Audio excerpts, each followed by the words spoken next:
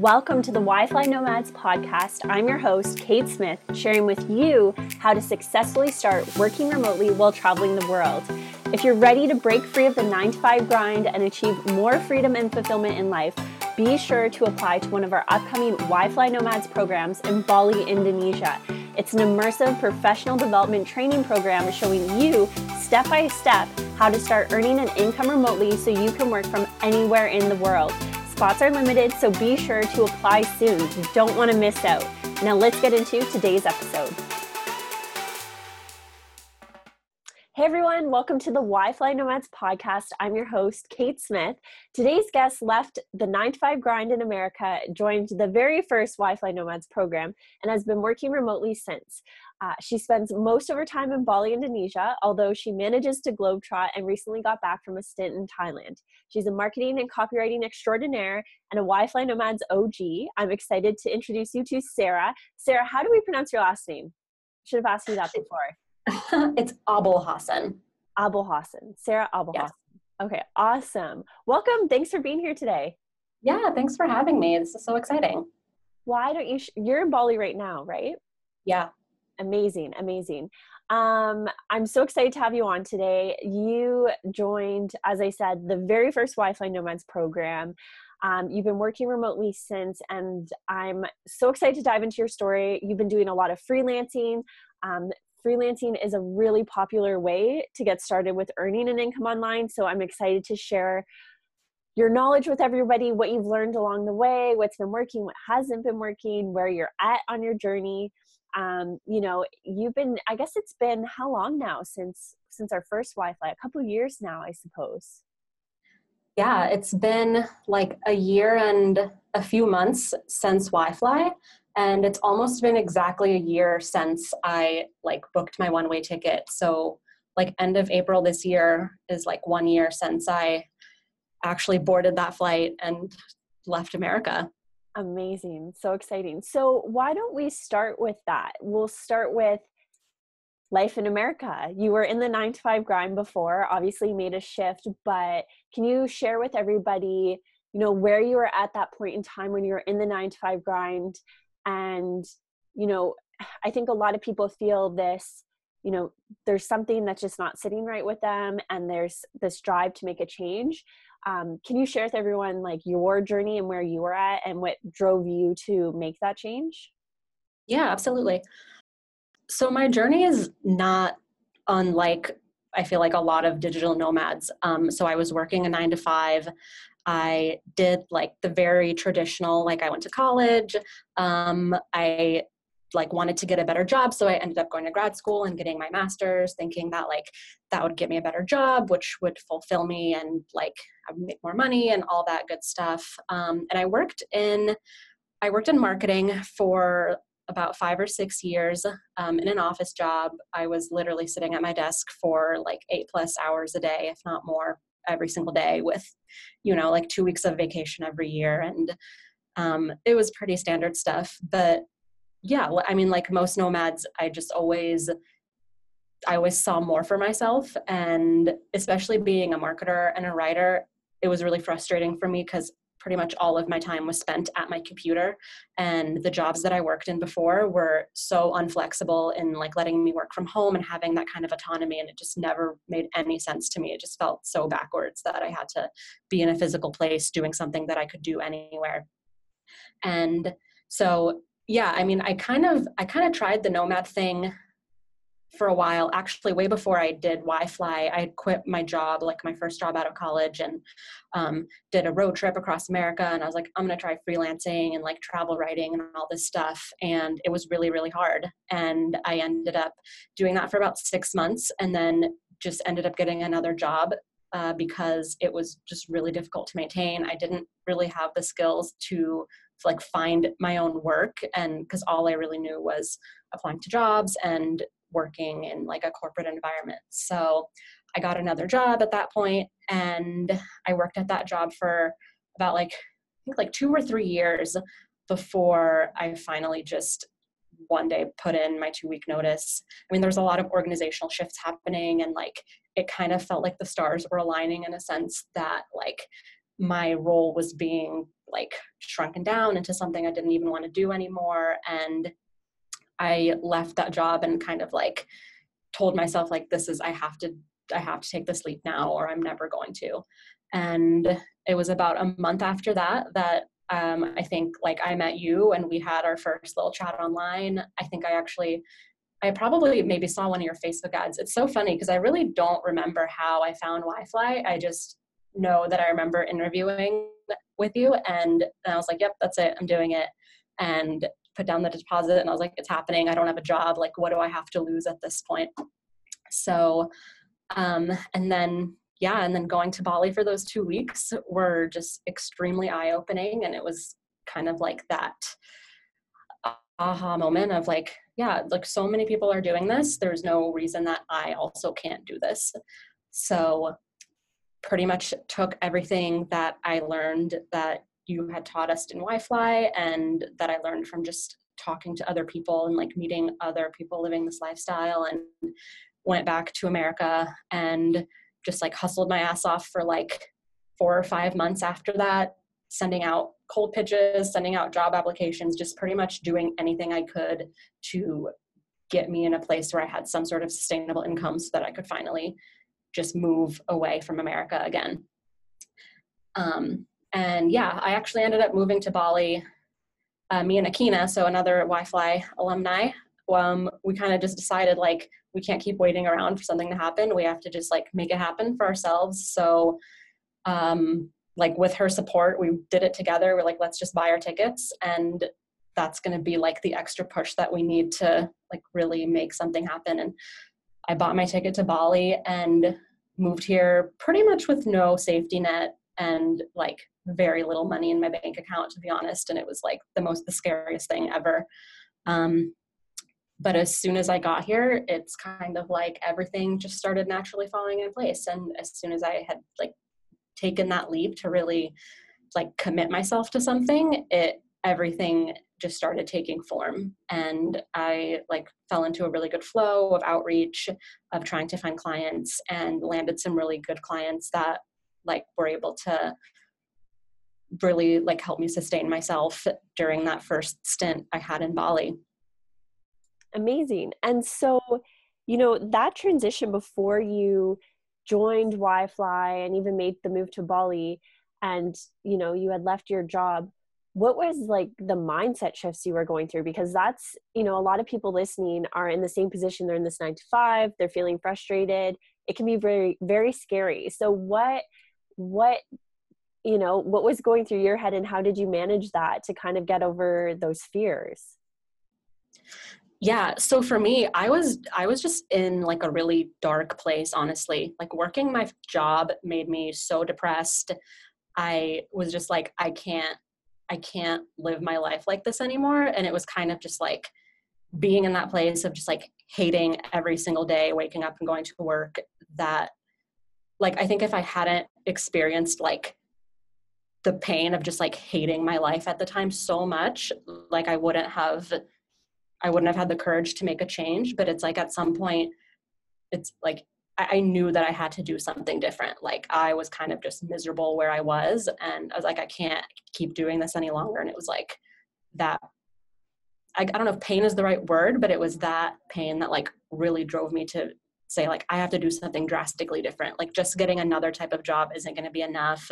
Like just moving to another state in America isn't going to be enough. Like I need to do something completely different to kind of really just prove to myself that I can, and like to try new things. Cause at that point I didn't really know exactly what I wanted. I just knew that I hated where I was. And so I knew that I needed to just do something completely different to like, sounds really cliche, but like discover myself as like a person aside from like everything that I had grown to believe was like my path in the world. And for those listening, what's your advice to those that now that you've gone through this journey, looking back, what's your advice to somebody that's in that position now where they're in that 9 to 5, they want to make this shift and transition that you did? Is there anything that you learned that you would, like do differently, or something that worked that didn't? or, you know, like now that you've already gone through that journey and made that shift from 9 to 5 to working online, and that I'm talking about those like immediate first steps where you're kind of like overcoming those fears, what would your advice be to somebody listening that's in that position now that you've gone through it? Is there anything like you would do differently, or is it just like, just go for it, or where are you at on that? Yeah, honestly, like you have to just have faith in yourself and go for it. Something that I had constantly been waiting for is like someone else to kind of give me that push or like give me permission to do the things that I wanted to do. And it's like, no one is ever going to give you permission. Like my boss was never going to say, hey, you should quit and like move to Bali because that seems like what you really want to do. Like no one's going to tell you that. And no one's really going to hold your hand through that process. You have to just do it. And it's like, it was really scary for me and way outside of my comfort zone. But like, yeah, you have to just do it, honestly.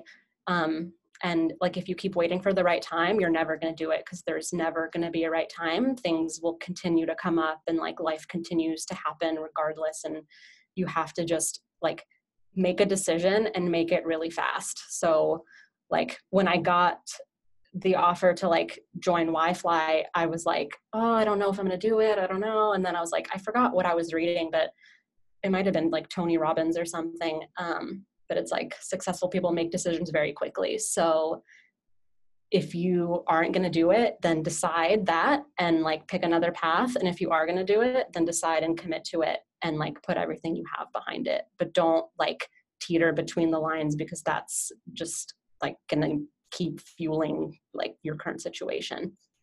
Amazing. I love that. And I also remember when you joined WiFly, similar to other people as well, your intent was to land a remote job, and that kind of shifted once you were on WiFly.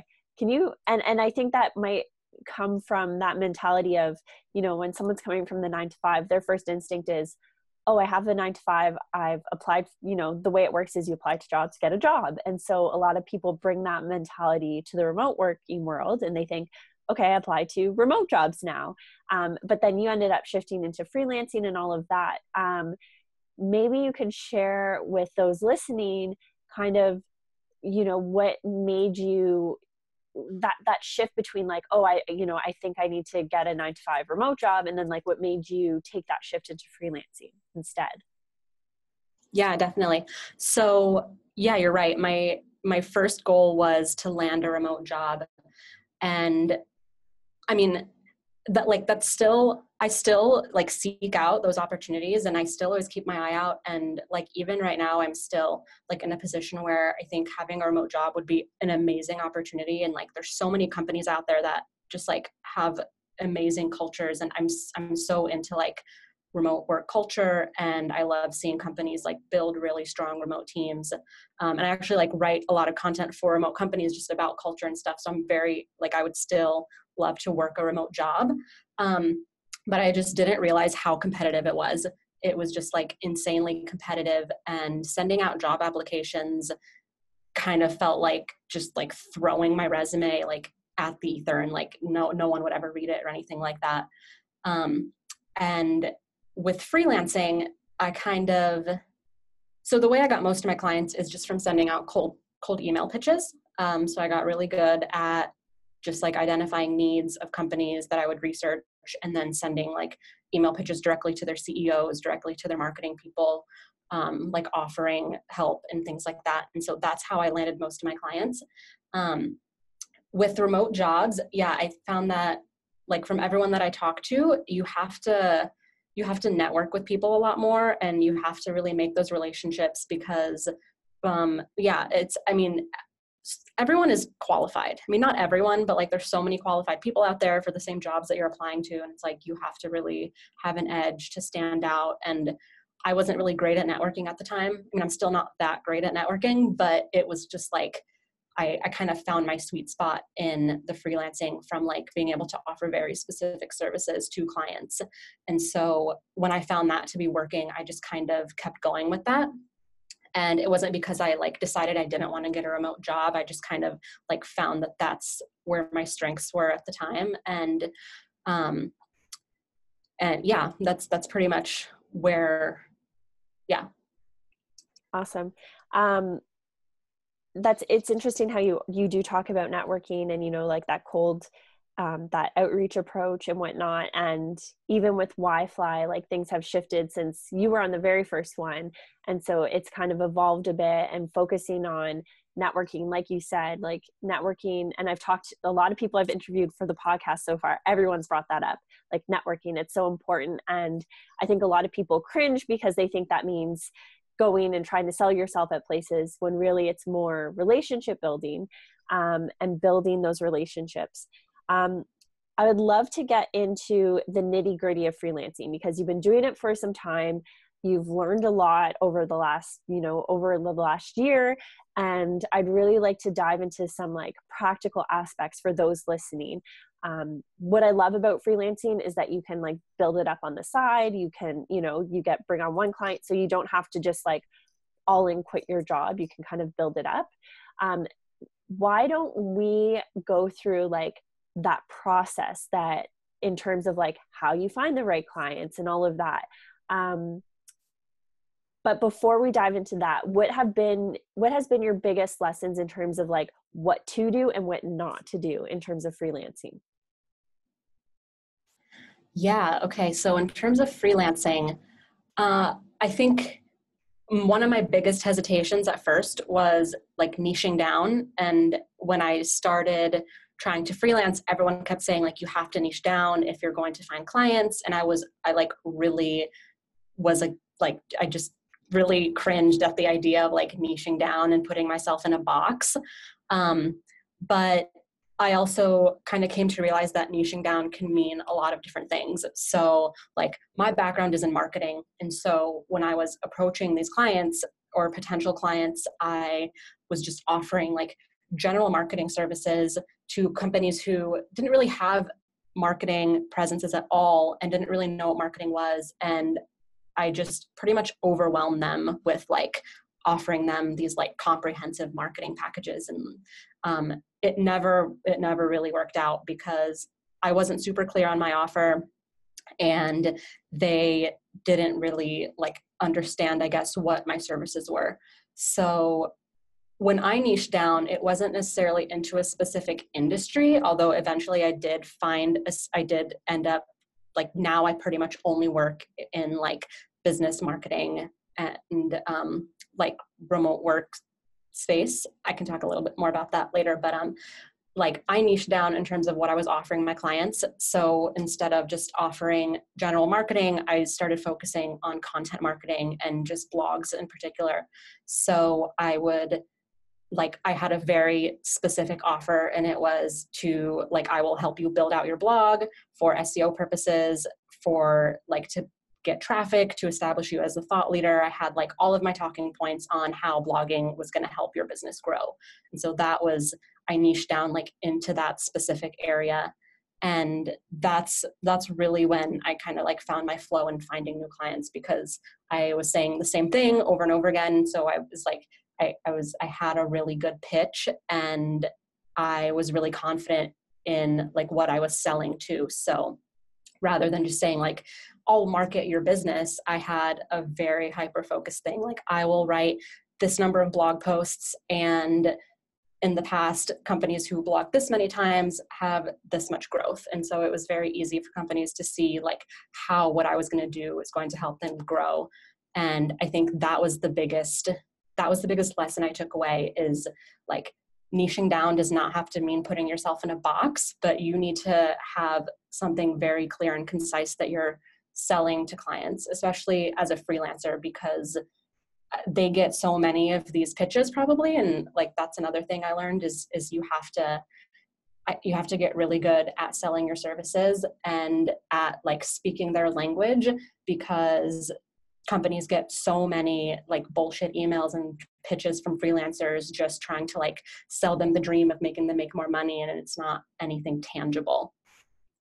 Amazing. I think you touched on so many great points there. That is very helpful. Yeah, just being very specific, speaking their language, servicing like meeting their needs. Like, how can you add value to them versus, hey, I'm a marketer, hire me, right? Which a lot of people, that's their instinct. They become in this like almost like desperate mode. I do marketing, and they try to offer everything because they think if they offer everything, they have a chance to like hit more people, when really, Yeah. yeah, when really niching down, like you said, and you're directly speaking their language.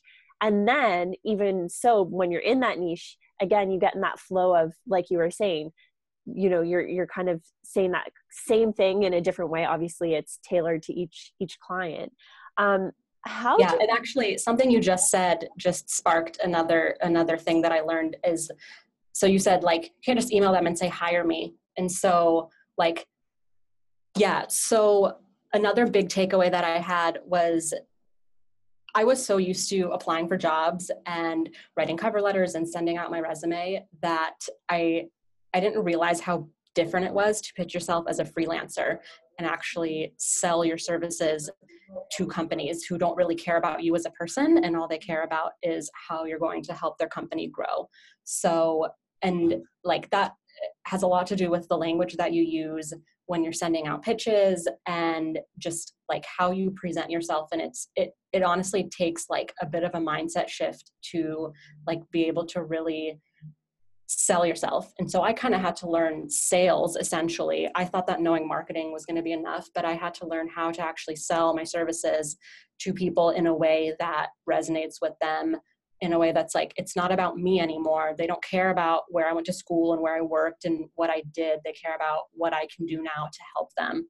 So that was a really big shift too. So it was like, before I kind of had that mentality of like, you should hire me for these reasons, but it ended up like, I don't ever say that anymore. And it's like, it's a really interesting power dynamic to witness, where it's like you as a freelancer kind of have to take control of the situation a lot of the time. And like, I know a lot of freelancers like show up to interviews or show up to calls with potential clients thinking it's going to be like an interview and thinking the client's going to have questions for them prepared, but really it's like the complete opposite. So like you have to show up with questions prepared, asking them about their business so that you can learn like how you can help them better. Like it's not an interview. They're not hiring you yeah. to work for them. They're hiring you to help them solve a problem. And that kind of makes me think, actually, you know, I think a lot of people get into freelancing and they think, oh, I'll be a copywriter, I'm just going to be copywriting the whole time. But it's essentially a business, freelancing. Maybe you can speak to how much time you spend, you know, prospecting, how much time you're spending like getting clients, how much time you're spending actually doing the work, how much time you're spending managing the business, just like that whole process. Yeah, totally. And so that's actually one of the biggest mistakes I made early on, is like when I landed my first few clients, I was like, okay, I'm done. Like, I don't have to pitch anymore. I don't have to like keep applying for jobs or whatever. Like, I got it. And then, I mean, that worked out for a while. And then eventually like clients move on, projects end. And as a freelancer, it's very unstable because you're only there usually to serve a specific purpose. And a lot of companies usually end up wanting to hire someone in-house, or things happen that are outside of your control. So like ideally, you need to split your time. I don't know if I would say 50-50, but you definitely need to constantly have things in the pipeline.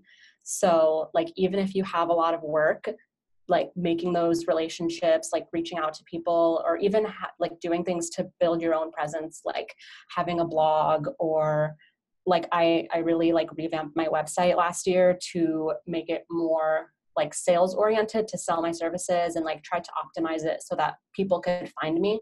So that even if I'm at capacity with the clients that I have, I know that I have like this whole list in my back pocket of people who are interested in my services that I can like reach out to if things don't go well with my current clients. And like a lot of freelancers that I know actually will like book people on for the future. So they'll say like, I'm at capacity now, but why don't you pay me a deposit and we can start working together like in 3 months when I have more time. And that's a really good way to like keep things in the pipeline and know your income, because like the stability of your income is kind of like one of the hardest things about being a freelancer, is not knowing when or like where those paychecks are going to come from. So like constantly having people in the pipeline I think is essential. And it's really hard to find that balance. Like I still have not mastered finding the balance of like actually doing the client work and continuing to prospect. But I've gotten better at it, but it's still, I mean, it's really difficult to do those things. Cause like you said, it is like running a business. Like you don't want to run out of clients, then you're not going to be making any money that month. And yeah, so it's definitely a balance. And it just takes a lot of practice, I think, to really be able to find that sweet spot. Yeah. And I love that the word that's coming up for me is like proactive, not just waiting until, oh crap, I need a new client, which some people do. Like I remember on one of our other WiFly programs, we had someone join and he was like, I was like, what's your plan if you don't come on WiFly? He's like, I don't know, reach out to every person that I've ever kind of worked with and see if they'll hire me. And I was like, okay, that approach is like, seems very stressful. So Yeah. tell me about being proactive with building that network. A few things kind of going back a bit, when you talked about reaching out to clients, and that idea to some people can feel overwhelming because there's like a lot of stuff online. Like where do you even start being like, okay, because you're searching online, you find a client, you reach out to them. How do you even begin that process without getting extremely overwhelmed of like, oh my goodness, there's like, who do I reach out to? Like, there's just so many people. So how do you yourself manage that? Yeah, totally. And so that was a totally foreign process to me also. And I think it was on WiFly actually. One of the exercises we did was like to list out all the companies you admire, or like who would be your dream job, who would be your dream clients. And yeah, for me, it was essentially just like going through and making a list of companies that I really liked, publications, websites that were like my dream clients to work with. And like at first my mindset was there's no way I would ever pitch these companies like their way, like I'm like not good enough or not skilled enough, or like I don't have enough experience to work with them. And like you guys really encouraged me to like just email them, just do it. Like you have nothing to lose. The worst thing they can say is no.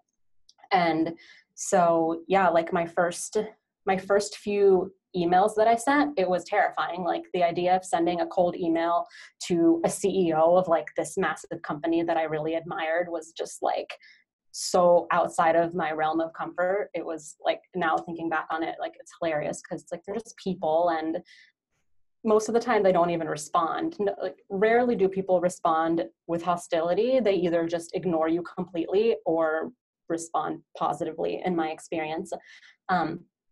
So yeah, so coming up with like those lists of companies.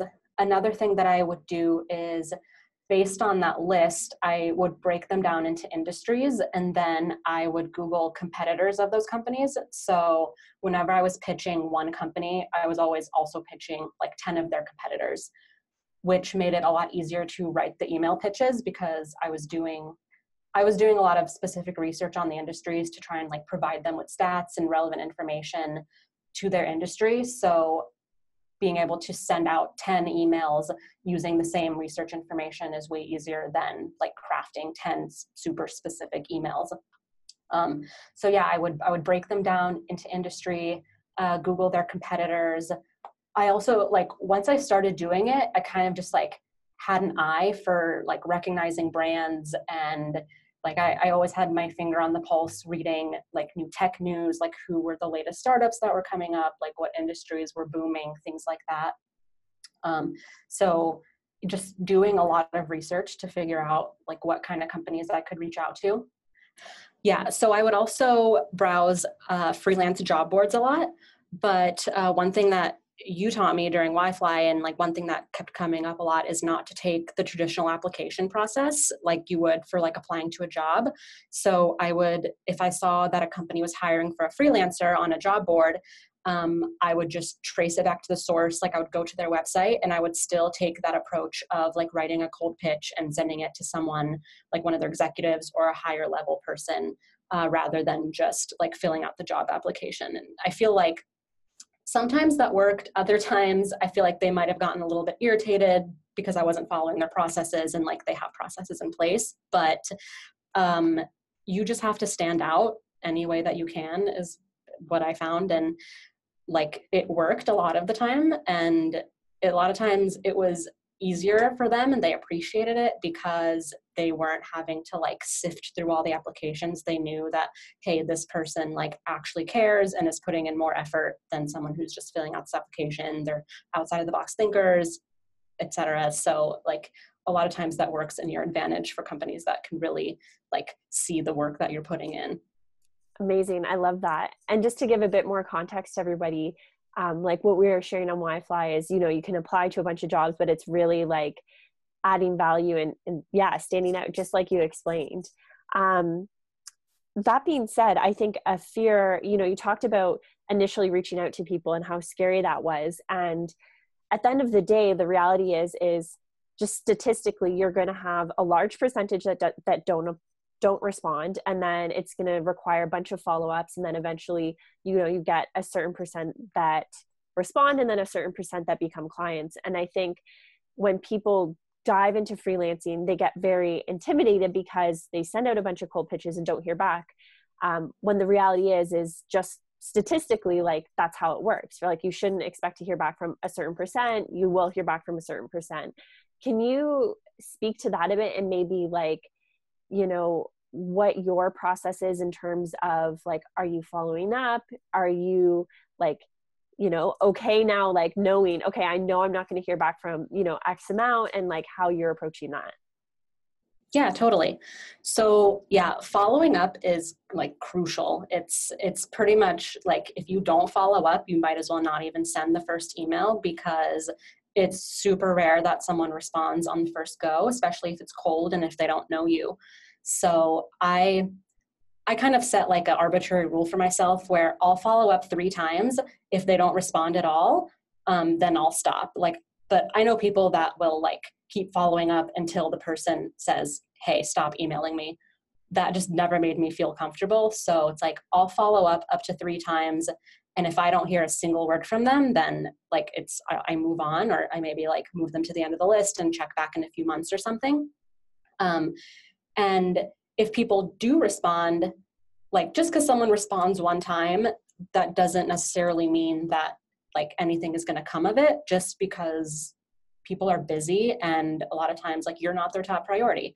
So a lot of times I'll hear back from a person saying I'm interested, and I'll send them stuff, and then like they never respond to me. And with those people, I follow up a bit more aggressively just because they've already shown interest. So I'll keep following up a few times, and a lot of times they appreciate it because, like I said, like they're super busy, you're not top of mind, like freelancers are not like really high up on their priority list. So you have to kind of like keep like reminding them of your presence. And yeah, so following up is like a game changer. If you don't follow up, like I said, you might as well not even send that very first email. Yeah. And when I send out emails, I try to have a very clear call to action, which for me is pretty much always, hey, let's hop on a call. Like, when are you free to get on a phone call?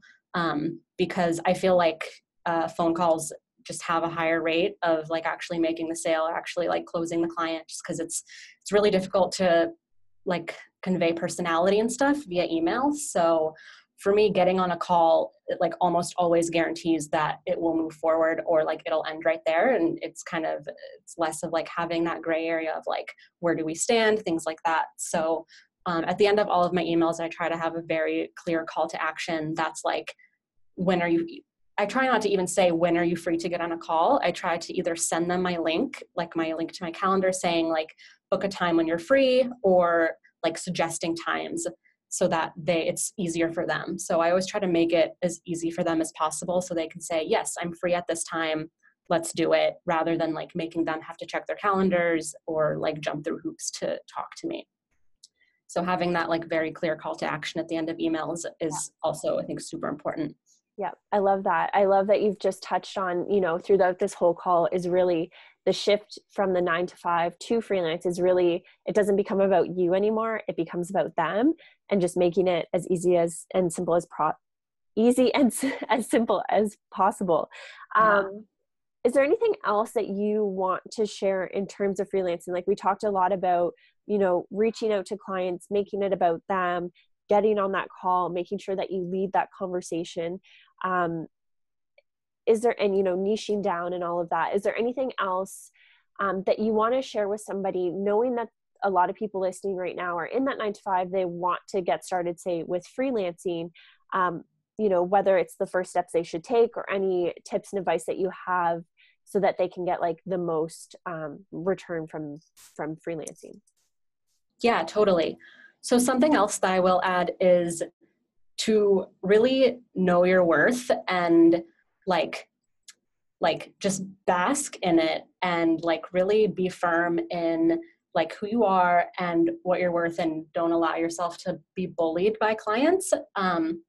This is just like speaking from experience. When you're first starting out, it can be really easy to come off as really desperate and like lower your rates just to get those first few clients in the door. And like some people will say, do work for free just so you can have those things, but you never have to do work for free. Like there's always people that will pay you what you're worth. And it's really a matter of like how you sell yourself and conveying that value. And also, if someone isn't a good fit, it's okay that they're not a good fit. Like you can say, no, I'm sorry, this isn't a good fit. Like your budget is just way too low for me.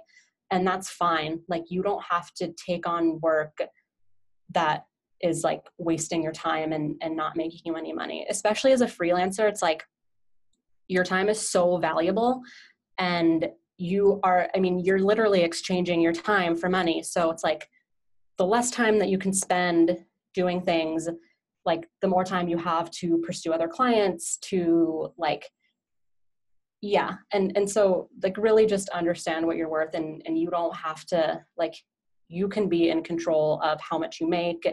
And I mean, I know like I've been in like Facebook groups and I've been in masterminds where there's freelancers making like 6 figures a year. And it's not as difficult as it sounds, but you have to be unwavering in understanding your value and not letting people take advantage of you. Because especially nowadays, it's like, I feel like companies kind of take advantage of freelancers quite a bit because they don't really see them as like real employees. And so it's easy for them to try and like nickel and dime you or try to get more work out of you than what you originally signed on for. But if you can set those boundaries and like really stand by them, then it'll like save you so much headache long term.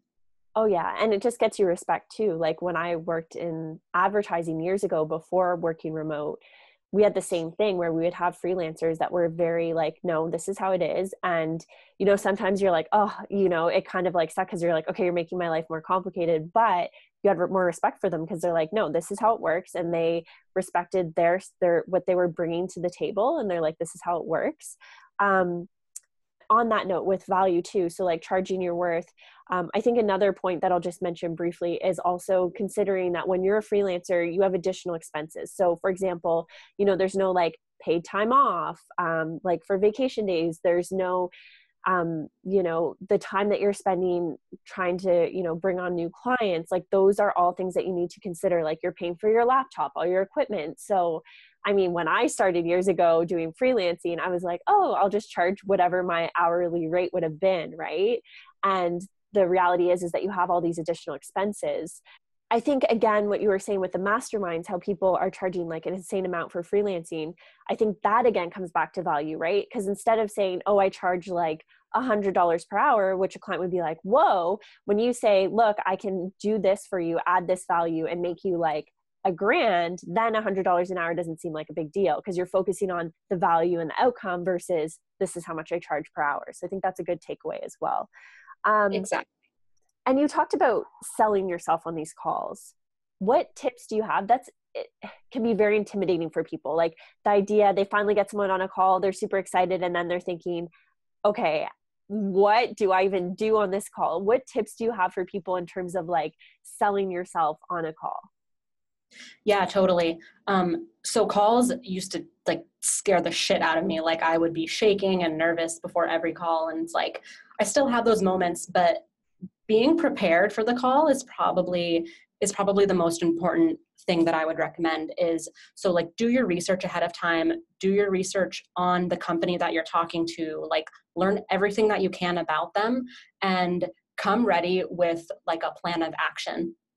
Like I said, like when I first started doing calls, I would expect the clients to come ready to interview me and ask me about my skills and stuff, but that was never the case. Like, and another thing to keep in mind is that they have very limited time too. So the quicker that you can convey to them like what the value is that you're going to bring to their company, the easier the call is going to go, and they're really going to appreciate that you've come to the call like having done your homework.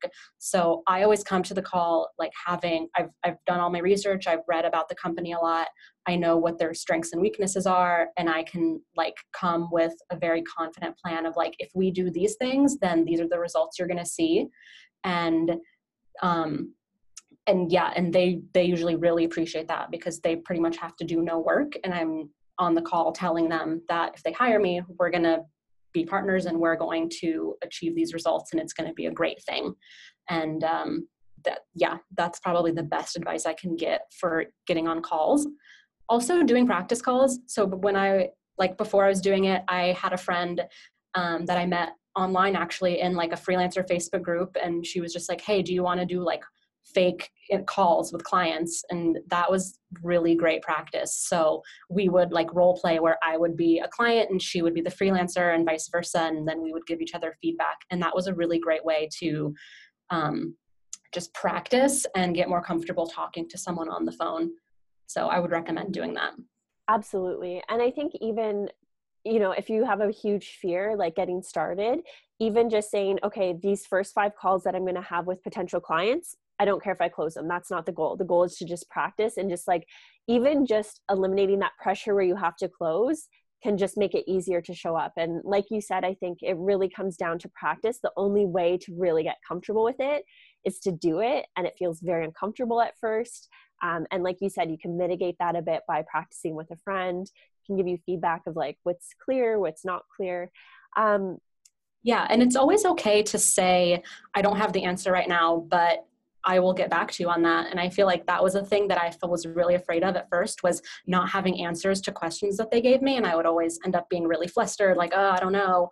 But it's like, just stay calm, and it's okay to say, that's a really great question. I'll look into that and get back to you with a response. And then you have time to like collect your thoughts and to actually give them a more valuable response than just telling them that you don't know over the phone. I love that. And I think that is like a very huge, important point.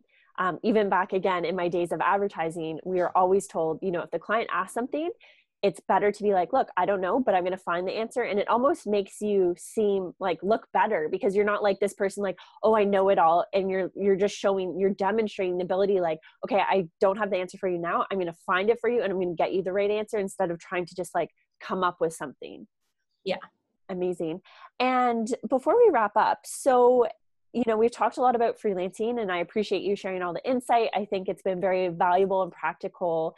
I think a lot of people can keep all of this stuff in mind as they pursue freelancing. In terms of, you know, the lifestyle and making the shift, what advice do you have for people? Like, we've talked a lot about the practical aspect of freelancing. Is there anything that you want to be sure to share in terms of this lifestyle, this nomadic lifestyle, of, you know, any tips or like what to expect, or anything that you've learned since you've got started? Yeah, sure. So I guess my biggest takeaway was, like, I always had this perception of, once I quit my job, once I start freelancing and become a digital nomad, then like I've made it, like I've achieved my goals and life is going to be smooth sailing from here on out. But that's like, could not be more opposite of the reality. And it's like, putting yourself in such a new and uncomfortable situation, like, is really scary, but it also inspires a lot of growth, which is great. And something that I've learned is that like, you can't stop growing. Like, you can't stop pursuing new things and new ideas. And like, just because you achieved one goal, like that doesn't mean that you can stop like dreaming big and like trying to do new things. So for me, like, freelancing was my goal, or being able to sustain myself as a digital nomad was my goal. And like, now I'm doing that. And like, earlier this year, I found myself in like a funk of like, okay, well, I don't even know what to do next now. And it's like, I don't want to be stuck doing this forever. And so it's like constantly like pushing yourself to try new things and to like continue to grow on bigger, because freelancing is cool, but like I've never heard of a freelancer who's like, I want to freelance for the rest of my life. Like it's very volatile and it's pretty stressful at times. And so it's great for the time being. But like, I know for me personally, like I want to set bigger goals for myself. And I kind of forgot to set those other goals once I had achieved this goal of like being able to travel and work. And so that's another thing to keep in mind is like keep, like, it's okay to celebrate these small wins or even like the big wins. Like, I mean, moving and becoming a digital nomad is a huge win. But that's not an excuse to like stagnate or to get comfortable in this lifestyle. Like you should continue to push yourself and grow in new ways. And so that's probably one of my biggest takeaways from actually having been doing this for like about a year now, is like to like dive into personal growth, like learn new things and continue to push yourself so that you can like achieve bigger things and continue to achieve bigger goals that you want to accomplish. That's amazing. I love that. And even before our call, we were talking about how there's not really this end point, because every time you reach that end point, there's like more growth, right? And so it's just this constant journey of growing and evolving.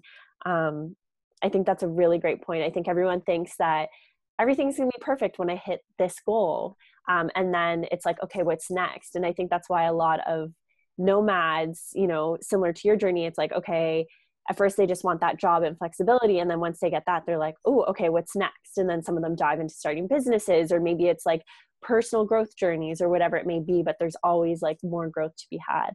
Amazing. And Sarah, how can everybody find you online and just like follow along on your journey and your travels and everything like that? Totally. Yeah. So my website is sarahabulhosn.com. That's pretty much just like a housing place for all of my services and stuff. I recently have become a bit more active on Instagram. I'm at What Sarah Likes on Instagram and at _What Sarah Likes on Twitter. And I also publish on Medium. So I've been trying to publish on Medium every week. So I'd really love if people were interested in following along and reading what I have to say on Medium. And yeah, if anyone has questions or anything, I would love to talk more with people or answer any other questions that people have about freelancing or about this whole journey. Amazing. And yes, definitely check out her posts on Medium. I always follow along on your posts on Medium. Love them. I think what I love and appreciate is that it's very, you're very honest and real about your whole journey, all the like ups and downs, and just really share your life lessons as you're going through them. And I think that's really powerful. It's not just like, oh, do this. Like you really share like the raw, real journey of everything that you've gone through. So definitely go follow. Yeah. I'll be sure to link to everything below as well, so everyone can go follow along. Awesome. Thank you. Awesome. Thank you so much for joining us, Sarah. This has been very helpful. I think a lot of people are going to get not only the inspiration from your journey, but a lot of like practical aspects in terms of if they want to get started with freelancing. So thank you so much for being here. And again, I'll link to everything below so everyone can follow your journey, get in touch and all that stuff. So thank you. Yeah, thanks so much for having me. Thanks for tuning into the WiFly Nomads podcast, showing you how to successfully go remote. If you enjoyed this episode, please be sure to hit subscribe and leave a review. And if you haven't already, head over to WiFlyNomads.com. That's WiFly Nomads, NOMADS.com, where you can learn more about how you can get started working remotely from anywhere in the world by joining one of our upcoming programs. Remember, spots are limited, so be sure to apply soon. Until next time, everyone, safe travels.